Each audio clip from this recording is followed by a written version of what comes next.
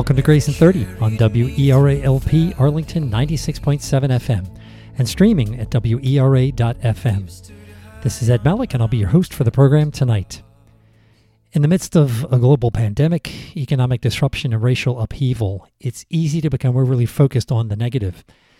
As a result, we'll be playing a little more music on Grace in 30 with the hope of occasionally providing a shot of inspiration to people. Tonight, we'll be chatting to the former worship pastor from Grace Community Church in Arlington, Virginia, who now serves in a similar role at the church at Battle Creek in Oklahoma. He's also a songwriter and producer who happened to lead worship at my wife's funeral service, which was simply wonderful. Christian, I welcome you to Grace in 30. Why don't you just tell us about this song we're going to hear, which is called Shepherd, that you co-wrote? Well, man, yeah, thank you for having me on the show again. It's been a good long while. I really appreciate it. That's time right. You're a repeat guest. Yeah, it's been a couple of years, but I know it's awesome. The last time I was on, I was doing stuff with Grace. Grace Rising had done some albums, and obviously it's a lot has changed since then. But while I was still at Grace, a few years ago, in the fall of 2017, I took a little trip down to Nashville to do some songwriting, and met up with a friend of mine from Dallas. His name's Chris Clayton, and he's a producer and serves at a church there in the Nashville area. And Chris agreed to do a co-write with me. And when you do a co-writing session, a lot of times you never really know what you're going to get. You never really know how it's going to go. And Chris and I hadn't written together before. We were just kind of acquaintances, and so it was really fun to sit down with Chris. And usually one person will have a song start in their head, or a snippet that they've been working on, or maybe something that's just recently come to them. And Chris sat down and he's like, "Okay, well, I've got an idea here. Let's just start with this." And he sings, "You've carried me through valleys, and we've stood high on mountaintops."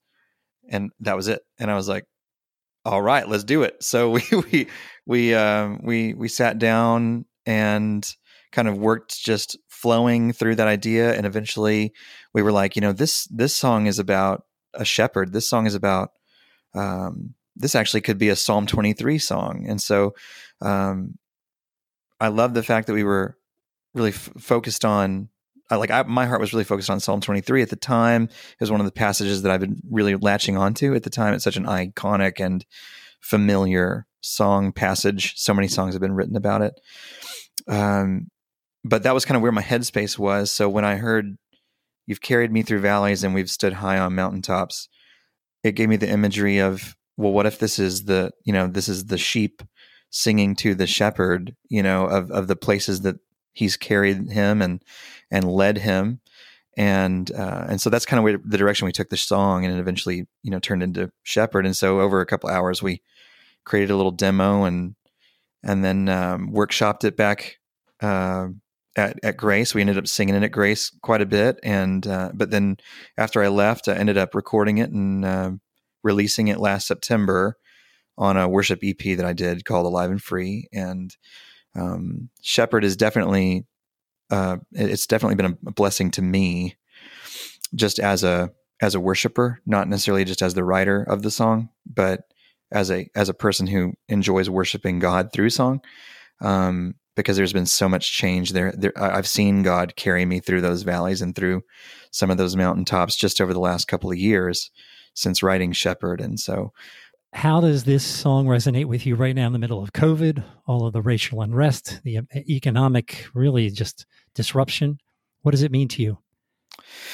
Well, we have had a time of turmoil, a time of needing to focus on our faith in Christ and our faith in God as our provider and our protector and our healer and the one who guides us. And so as I've been going through these last few months, I've just been remembering the bridge of the song. That's my helper, my healer, my shelter from the storm, my keeper. All of these different descriptive words that we use for God, and what it really means to believe in Him as that for us in these moments.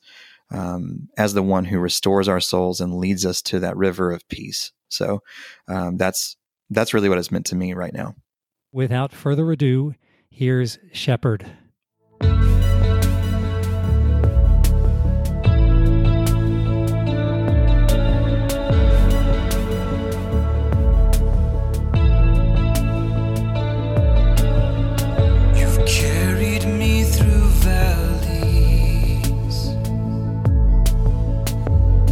Stood high on mountain tops. When I was lost, you found me. You're my shepherd. You're my shepherd. You hold me in my weakness. I trust I never walk alone. And even in my darkest, you're my shepherd, you're my shepherd. You lead me to the river and restore my soul. I'm drinking from your fountain and I thirst no more. Jesus, you are my defender and you are my hope. You're my shepherd. You're my shepherd. So I will fear no evil, for your presence is my strength, and you are more than able. You're my shepherd.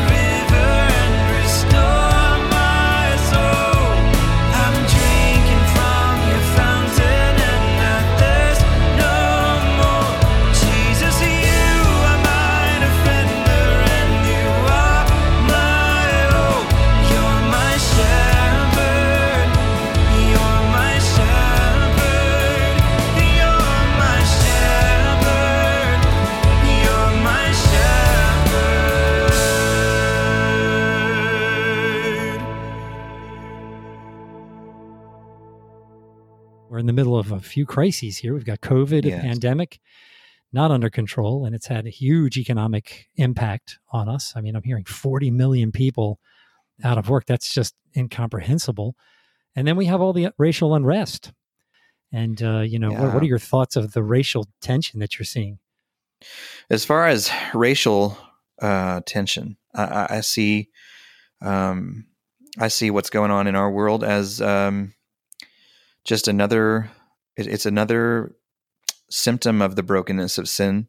And as we, Ed, you and I were talking on the phone earlier about it. It's been something that in my life, I admit, I repent. I admit that I, as a as a white male growing up in this country, I've turned a blind eye to racism. I've not wanted to really acknowledge that it's something that we deal with in 21st century America. I think that I've had the mentality of, hey, slavery ended a long time ago. Civil rights movement ended a long time ago. I grew up with lots of Black friends, lots of Hispanic friends, lots of Asian friends, lots of people from all over the world that were my friends.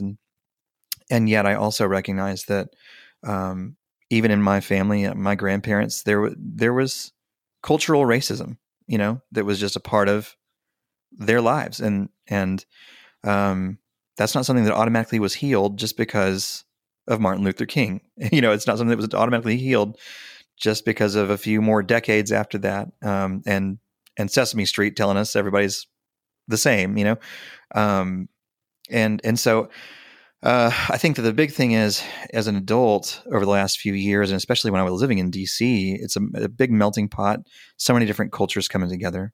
My kids went to school with children of all different nationalities coming into, like, they were immigrating into the U.S. Maybe they were second generation immigrant families into the U.S. in their school. And as a result, I got to interact with a lot of fun, awesome, different people. And especially at Grace, Grace is a much more multiracial, multi-ethnic church. So the 4 years that I was there, I was in heaven, honestly, because I was so excited about just the way that it reflected what heaven's going to be like. Heaven is not going to be a whole bunch of white people sitting in a place worshiping God. It's going to be all tribes, all tongues, all nations. We will all be together worshiping God. And so as a white guy who had only ever really gotten to do white guy music in white guy churches, you know what I'm saying? Going to Grace was actually a really big, fresh breath of fresh air. So, and it's funny, I was talking to my friend Brew, who played drums at Grace for several of those years that I was there. And he's one of the most talented people I've ever met. Like, Brew and I became best friends while I was there. But just a couple of days ago, as a result of all the stuff that we're seeing, I just had to text him and be like, man, how are you holding up? And it's like, you just don't even know what to say other than, I know that I will never know what it's like to grow up as a Black person in this country. I don't have answers. I want to let you know that I love you, and I love you as a brother and as an equal. And like, I see your Blackness as a wonderful, beautiful part of you that is it's an amazing part of your identity.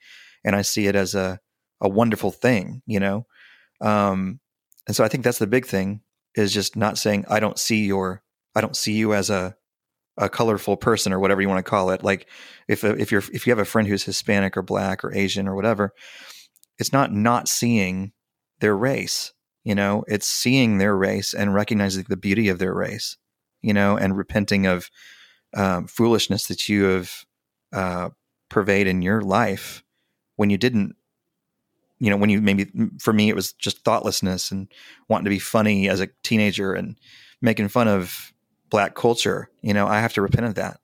And as a grown man, teach my children that that's not okay, and that's not the way to act. That's not showing love to your fellow man. So, that's the thing. I think that all of this is going to bring us through as a society to a better place. I can't help but believe that. I can't help but believe that as we continue to listen and learn and understand, that, hey, white privilege is real and it's wrong. And so we need to stop pretending like it's not real just so that we can feel better about ourselves, or our ancestors. We need to, the key is we got to do the hard work, and we got to do it over time. I mean, we can't, that's right. It can't be one sermon or a series of sermons and then it's over. Sure. I may have mentioned this to you earlier that I heard someone draw the analogy with taking an antibiotic. If you got an infection, you got to take that thing, 2, 3, 4 times a day for 10 days. You have to do it again and again and again and again. Sure. All the leadership experts say, great leaders say the same things over and over and over because you need to do that. And someone's got to come up, and we have to do it on a local level, and we got to do it on on a national level. We need leaders. I mean, I really feel like there's a void in leadership, and whether in the church, in the government, in so many ways. We need some people to step up. I've been praying for ages, for 4 years. I've been praying for a Josiah-like leader, because when I read the snippets about him in the Old Testament, it just says there was no king like him, and that included David and Solomon before him, and none after.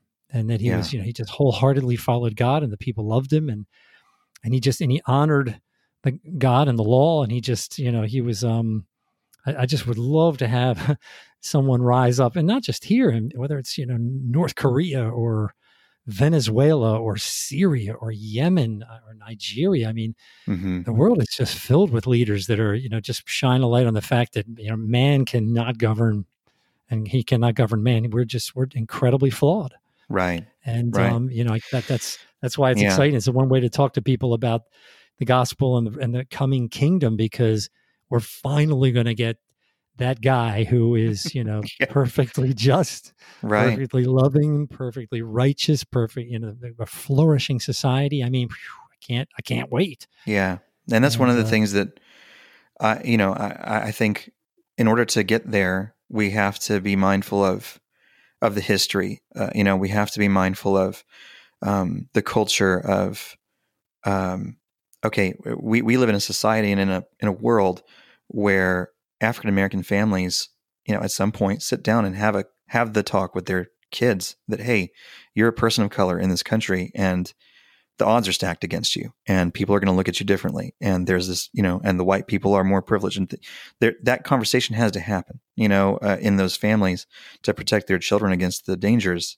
And that's something I never really knew about until I moved here and met some really great African American friends of mine, and that told me about that, and because of that, now I understand more deeply, right?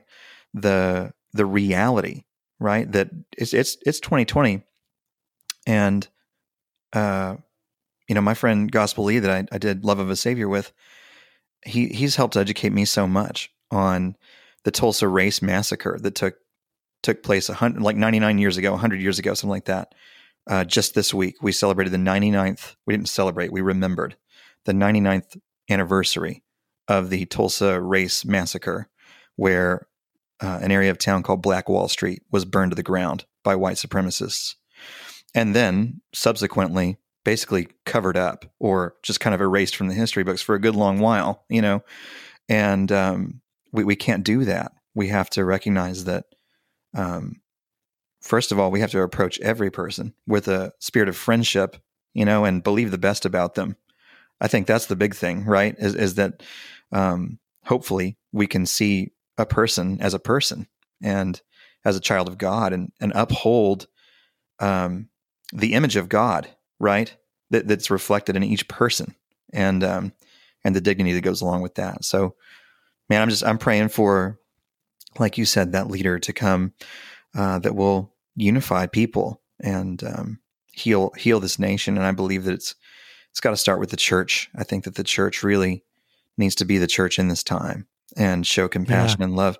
Yeah, and I totally agree with that. You sent me a song that really spoke to me today, man. That one, Black and White. Yeah, Black and White. Just talking about how there are, and this is something I saw in Maryland when I lived there for 4.5 years. I noticed that in a couple of different communities, you'd have First Baptist Church of this town, and then 50 feet away, another First Baptist Church of this town. Well, one was for the white folks and one was for the black folks. And it's, that was back in the, 2015, 2014. And it's still that way. And if you go to the wrong one, then you'll know immediately, right? Because I had a friend that went to the African American church and was like, okay, they just thought it was like normal. They didn't even know. And so it's just so eye-opening, so strange. So why don't we do this? Why don't you tell me just a little bit about the song "Love of a Savior" that you worked with Gospel Lee and one other person, because it's kind of an interesting mix of folks, and that's a good message for a time like right now where we're trying to tear down these walls and build bridges and and get to know the grief and the struggles that some people have had. Yeah. Well, earlier this year, in January, February, I started writing stuff specifically for Easter weekend. I was like, really, I had Easter on my heart. I had Easter on my mind. And so I kind of woke up in the middle of the night with a melody, with an idea. And that hardly ever happens for me. Normally, I have to be doing something, like maybe driving somewhere, mowing the lawn, doing the dishes, folding the laundry. And that's when a melody will come to me. And then I'll try and capture that on a voice memo or something. So it's usually in the awake time. But this was like, I woke up in the morning and it was early. It was like 5 a.m. And I was like, oh man, this is pretty good. This is cool. It was like, this is the love of a savior, something like that. And I was like, okay, I got to remember that. So then in the morning, went to the piano, worked out the verses, worked out the chorus. And I was like, man, this would be a fantastic Good Friday song. So I put together some lyrics around that, recorded a demo of it, but I felt like it was really missing the heart and the passion and just the gravity of like what's the word that I'm looking for? The explicitness, the graphicness of the rawness, or the graphic, explicit imagery of what Christ endured on the cross and leading up to the cross for our sake. Like that is how he ultimately showed his love. The love of the Savior was shown through those acts. And so I have a friend named Gospel Lee, and we were at work and I saw him and I was like in a meeting, and afterwards I was like, hey, I would love it if you would rap on this song. Cause Gospel Lee is an awesome rapper. We've been wanting to do something together for a long time. And I was like, this could be a really perfect opportunity. So I gave him the song and said, hey, I want to rap here and I want to rap here and I want to rap here, And so over a month or so, he put things together, and it was just like, when I got him into the room to record that, I was just like, that was the first time I'd heard what he'd written. And I was like, this is perfect. Oh my gosh, this is amazing. So then I had my friend Chris Seals, who is another awesome dude, fantastic indie artist. And it just so happens that, Gospel and Chris are both African-American guys. They're two of my good friends. So I never really realized that we'd be getting into racial things, just about a month or 6 weeks after we released this song. But I think it just goes to show that when you are focused on the purposes of God, he's going to put the people in your life that he wants, to accomplish those purposes. And so I was able to collaborate with two amazing guys who happen to be Black men, that are my friends.